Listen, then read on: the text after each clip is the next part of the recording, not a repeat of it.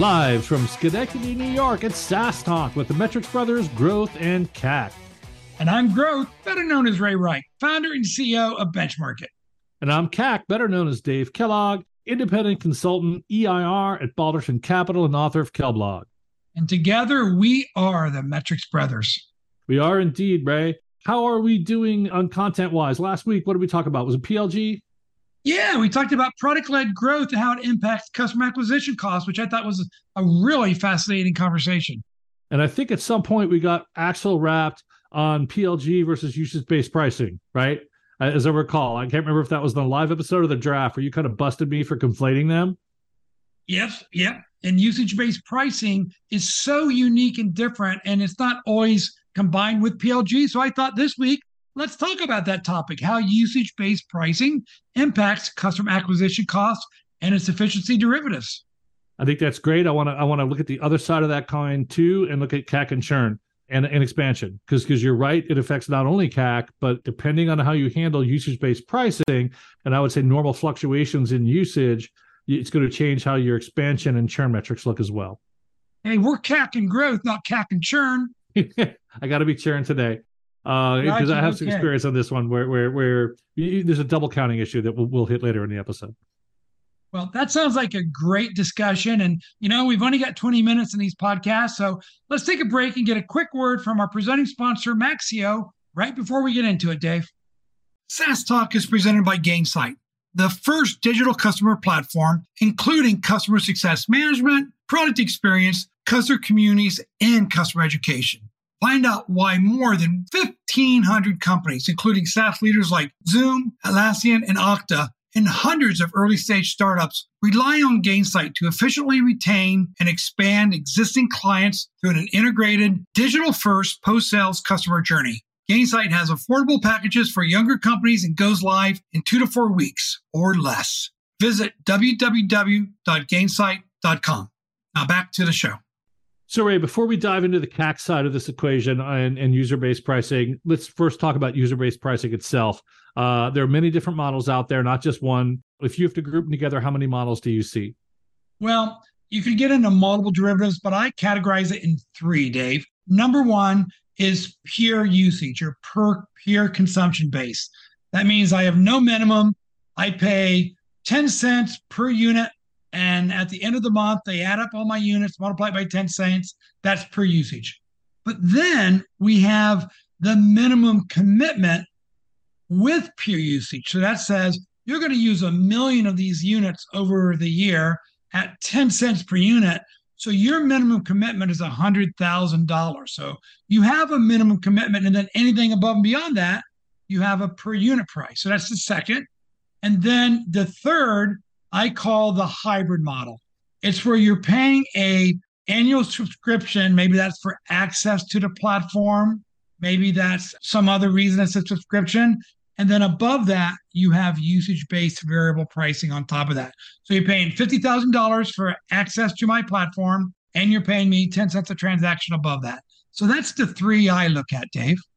Okay, one question. What do you think the norm is on the second model when you don't hit your minimum? Do we do rollover minutes or not? That's always the issue with the minimum pricing model to me. I sign up for a $100,000 minimum. If I spend 120, it's easy. I get 20 units of overage at a higher rate. Yay, everyone loves that, except the customer. But what if I'm under? What's the norm in that case? Yeah, it really depends on the pricing model. I've seen 2 primary structures. One is it's an annual commitment. You've got to do 1 million units. Right. And at the end of the year, if you use 900,000, it's gone.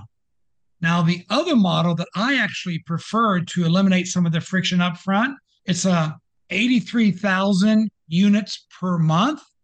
And you can roll that over to the next month. And then at the end of the year, it's if you don't get to that million at 83,333 per month, you still lose it, but you don't lose it on a monthly basis. Interesting. How does this translate to ARR? Let me just cut straight to the chase. Because most of SaaS metrics are built on some notion of ARR, right? Like CAC is sales and marketing divided by ARR, or churn is current ARR minus last year's ARR. So I'm going to argue that the concept of ARR is central to SaaS metrics. How do you map, and I'm sorry for getting ahead of ourselves, but this is the big question for me. How do you map these models to ARR? Or how do you just deal with that issue? Yeah. It depends on the model. So if it's 100% usage based, I don't turn it into ARR. To me, I look at that as revenue. And I don't even define it as gap revenue or recurring revenue, but I'll look at my last 12 months and say, how much revenue did that customer or that cohort of customers generate?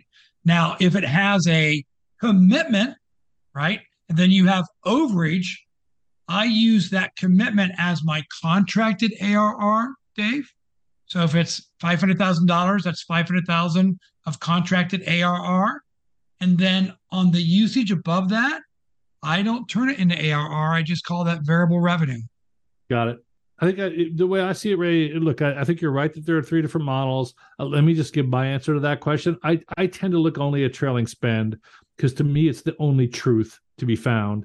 Because while the pricing model has different ways at arriving at some fee for what you pay on the month or some fee and what you pay across a year, at least from the investor point of view, and I think this is maybe the heart of my argument, I think about these questions differently as an investor than I do as an operator.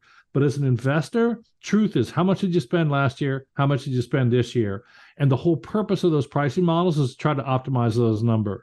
As an operator, as a CSM, I want to know what pricing model you're on. I want to know when I can upgrade your baseline fee. I want to make sure you don't get mad at me for too many overage fees, right? I care about all that operationally, but as an investor, I feel like I just want to know, hey, what's your NRR, right? Like if you had a cohort of customers worth 100 in year one, how much are they worth in year two?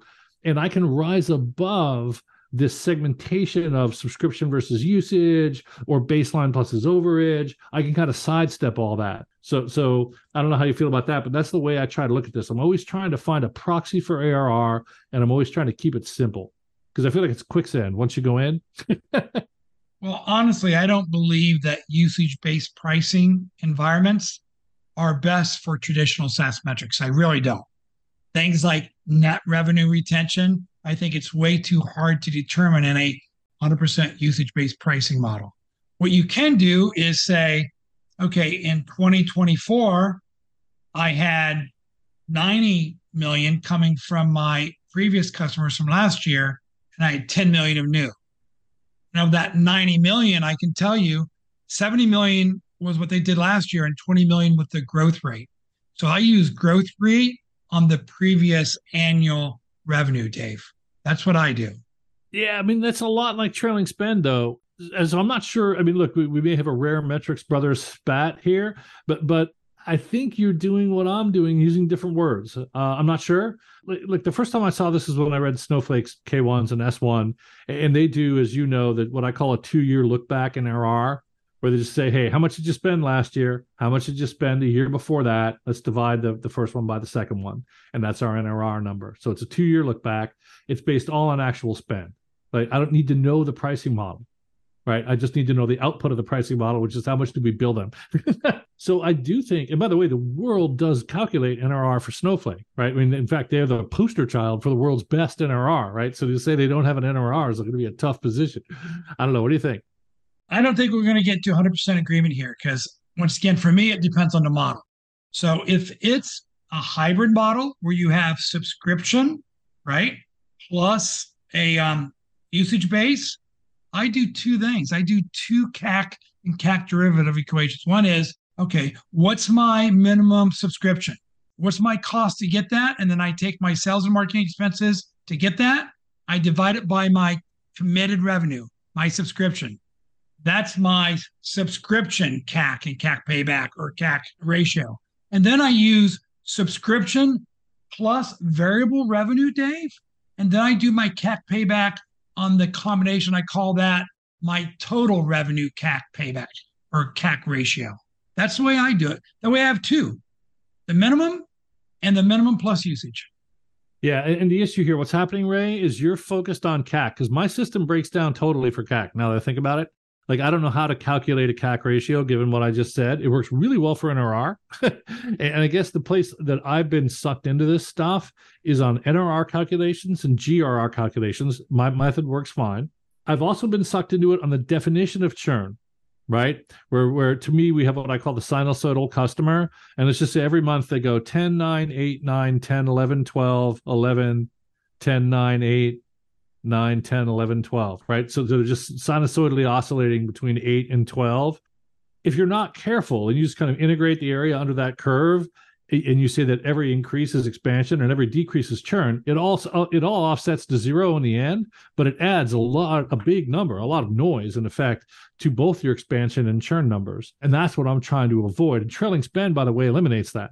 I just say, how much did you spend last year? I didn't care that it was shaped as a sine wave. How much did you spend this year? I don't care that it was shaped as a sine wave. The answer is it didn't change. But I would concede that mine, I don't really have a good answer on CAC.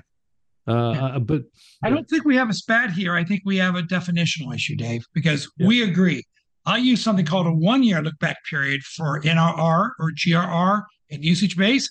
So I look at the revenue from 2023 and I compare that to 2022, i.e., 12 months trailing spend, right?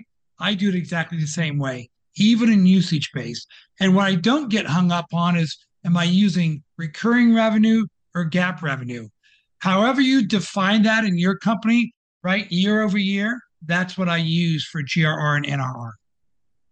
So how do you get the coming 12 months? Are you just going to use the subscription commitment? Like if I look in the regular ARR world, if last year you gave me 100 units and on January 1st you sign a contract to renew for 110, I haven't received 110 yet, but I got a piece of paper that says you're going to pay me 110.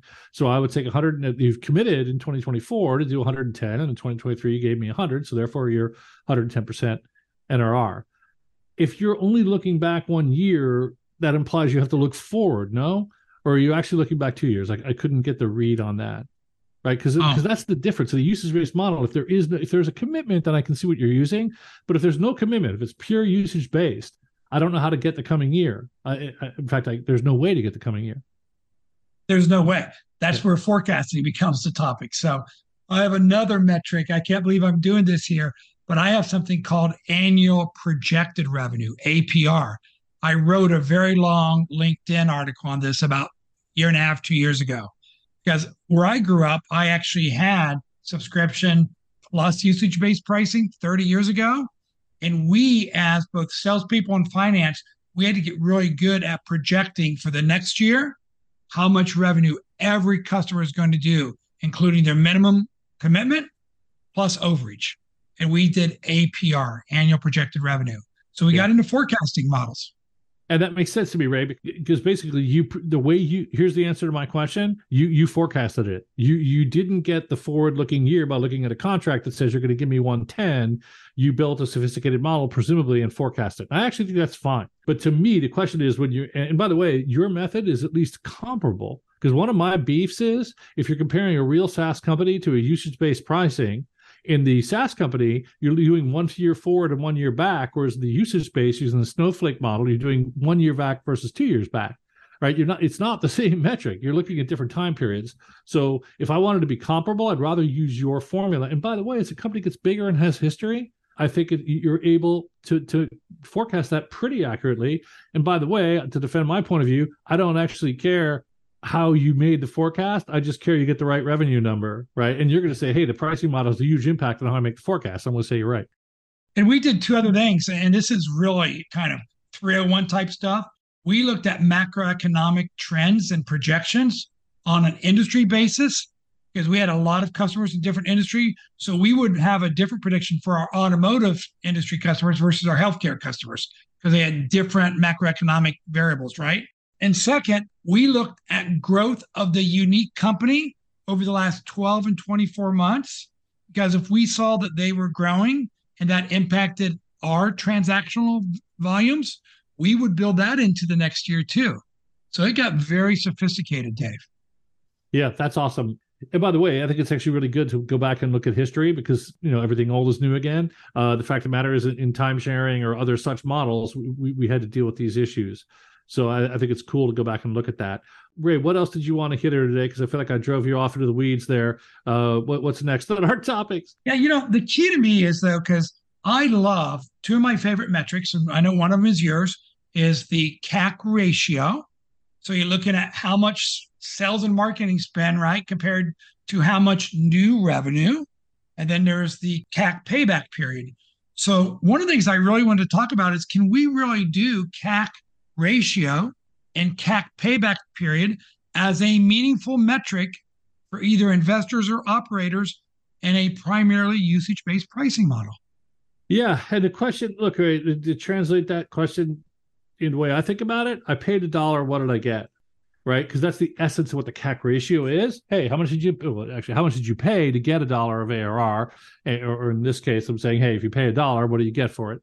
Same question. And the issue is in a purely usage-based model, you don't know, right? With the minimum commitment, you do, right? So you could use the minimum, right? Or you could use a prediction. I tend to think the right answer, and I'm going to kind of maintain my investor viewpoint here, because I think as an operator, I'm going to answer these questions very differently. But as an investor, everywhere I want to put ARR when I don't have it, I can use implied ARR. And implied ARR is just last quarter subscription revenue times 4, right? And that's what they do with public companies. If you go to Meritech Public Comp, so you see implied, Snowflake will not use the term ARR in any of their documents, but you go to Meritech, you'll see they have an implied ARR figure, right? And they have a pure usage-based model, not pure, but they have a heavily usage-based model. So I think that's my opening volley. Is at least as an investor where I'm trying to understand the operations and finances of a business, I can use implied ARR. And that would be my opening volley, because the alternative is you have to somehow guess what I just bought. So I just signed up Acme. I spent 2 units of sales and marketing to get Acme. What did I buy? And I don't know. How do you answer that question? What you're going to say it depends on the model, I'm pretty sure. But if I just signed up Acme and it cost me 2 units, how do you answer the question? What did you get for your money? So this is where I look at 12 and 24 months history of ramping, right? So I look at it based upon whether it's what industry or what segment, right? They're enterprises, SMB. Yeah. I look at what's my average ramp process. Is it 3 months of ramp? Is it 6 months? And for that cohort, on an annualized basis, how much revenue is that once it's ramped? And I will use that annualized projection of a fully ramped customer in that cohort, and that becomes my ARR proxy that I divide into sales and marketing expenses. How much time do you give them? Are you going to say? Depends. If you have an average 3-month ramp, I only give them 3 months. But if I've got a business model where it's a 12-month ramp, then I have to look at it over 12 months. I look at month 12, I look at the MRR, and I multiply it by 12. So there's 2 things you did there, Ray, and I think they're both important. One was you kind of refused to answer my question for Acme, which is you said, I don't do it for Acme, I do it for the cohort that Acme's in, which I think makes it much safer in my mind, right? Because now you're doing it across a group of customers. But you're basically predicting, based on some onboarding ramp, how long they're going to be. So I think you put part 1 was, I'm not going to do it for one customer, I'm going to do it for the cohort. And then part 2 is I'm going to make a prediction of what they're worth based on history. Yes.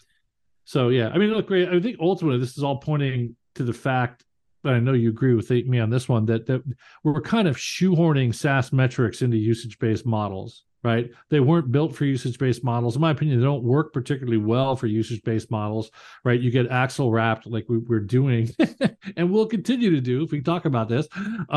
You get wrapped around the axle very quickly, because the metrics weren't built for this world, and we're really trying to shoehorn this world into metrics built for a different world.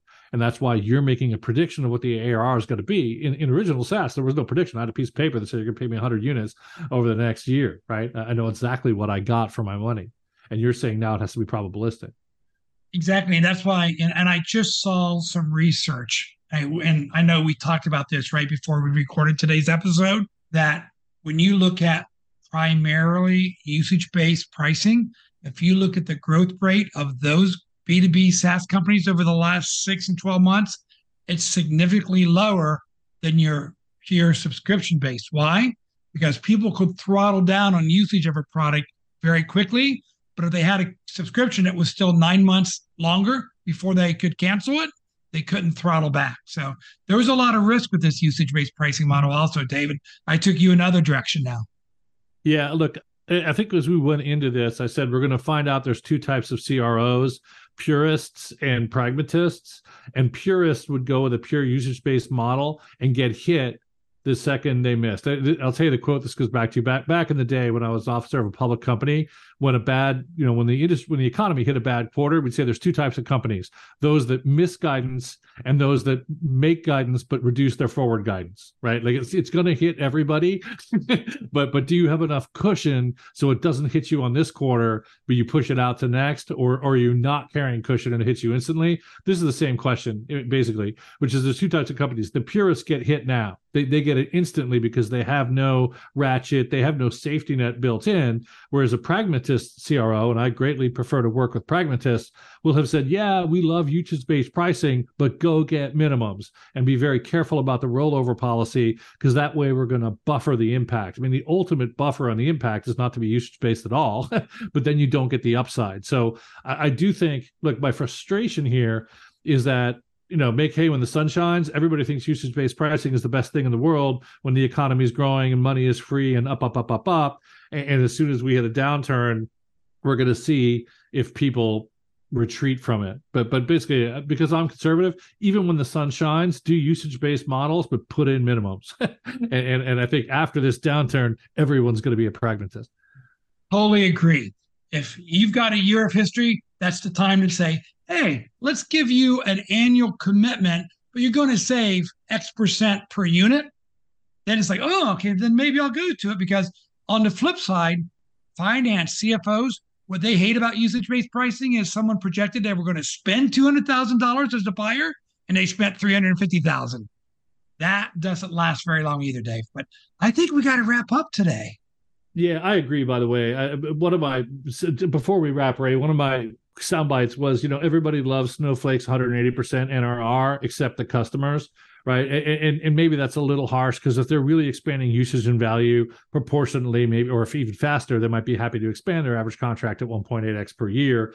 But what excites Wall Street isn't always what excites customers, and what excites investors isn't what excites customers. And look, on the receiving end of that, I'll tell you about my cable bill on my house in Oregon, right? It goes up with an incredible NRR, and the net result is I want to find a new cable provider. So there's always two sides to all this stuff. And one of the things everyone says, if you want to think about what's going to happen in the future, go study history, right? Whether that's politics, monetary policy, et cetera. So 30 years ago, when I was doing this usage-based pricing model, I was so excited. I had one customer that went from 300,000 to 1.8 million the next year. And they came back to me and said, Ray, we got to go a different direction, because I can't afford this variable pricing model that you gave me. So our highest churn was from our highest growth customers from the previous 2 to 3 years. Yeah. That's the risk. Newton's second law: for every action, equal and opposite reaction. Maybe not always equal and opposite. Well, CAC, I'm glad we talked about this today. And, next week, I think I'm going to take us into another one. How about if we talk about customer lifetime value next week? What do you think of that? That's one of my favorite topics. So, yeah, look forward to doing it. Okay. Talk to everyone later. Thanks, Dave. See you. SaaS Talk is a production of the Metrics Brothers Growth and CAC and a member of the Benchmark Podcast Network. By accessing this podcast, you acknowledge that the Metrics Brothers make no warranty, guarantee, or representation as to the accuracy or sufficiency of the information presented or the humor content of the jokes provided. Ray? The information, opinions, and recommendations presented are, according to our spouses, probably wrong and provided for general information only. This podcast should not be considered professional or, for that matter, unprofessional advice. We disclaim any and all liability for any direct, indirect, indirect, misdirect, incidental, special, ordinary, consequential, inconsequential, or other damages arising out of any use of, or God help you, reliance upon the information presented here. Ray Growth Reich is based in New York City and available on Twitter/X at Ray Reich. Dave Kellogg is based in Silicon Valley and available at Kellblog. Schenectady, which is French for unspellable, is not our actual production location. You can reach us at saastalkpodcast@gmail.com. Thanks for listening. Right.